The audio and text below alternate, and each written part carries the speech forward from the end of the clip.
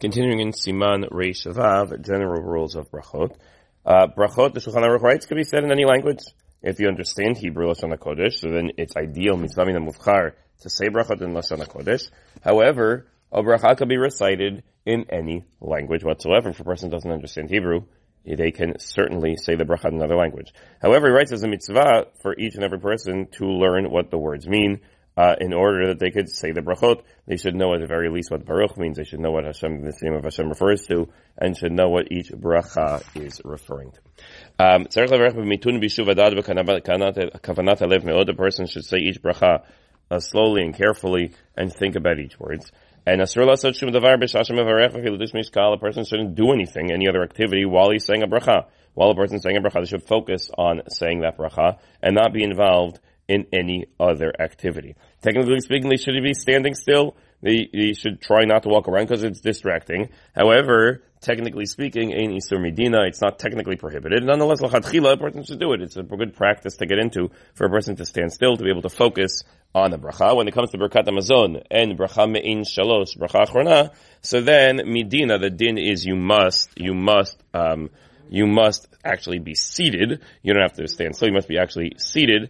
And with other brachot, it's only a good idea to help focus. Moving on, a person needs to be completely dressed when he makes a bracha, and even if he's not completely undressed, there needs to be some type of a separation. Bottom half needs to be covered. And he points out, if you're at the beach or you're at a pool, and you're making a bracha because when you eat something, you should at the very least cover yourself in a respectable way in order to make the bracha. And if it's not possible, you can at the very least make a Birkat HaNehenin, the opening bracha, the first bracha Rishona, so long as you're wearing a bathing suit. However, Birkat HaMazon, Birkat Me'in Shalosh, bracha Achrona, really requires a person to have, at the very least, a shirt on, and they should be dressed in order to say Birkat HaMazon. We'll see that Birkat HaMazon and bracha Achrona, bracha me'in shalosh, have more similarities to tefillah, and they require a more serious attitude and therefore more serious clothing as well.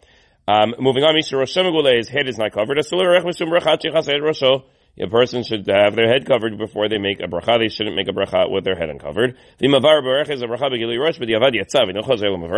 However, if you did so, you made a bracha without covering your head, so then you don't have to go back and say the bracha again. The bracha works. However, a person violated the din by not covering their head when they made a bracha. Have a wonderful day.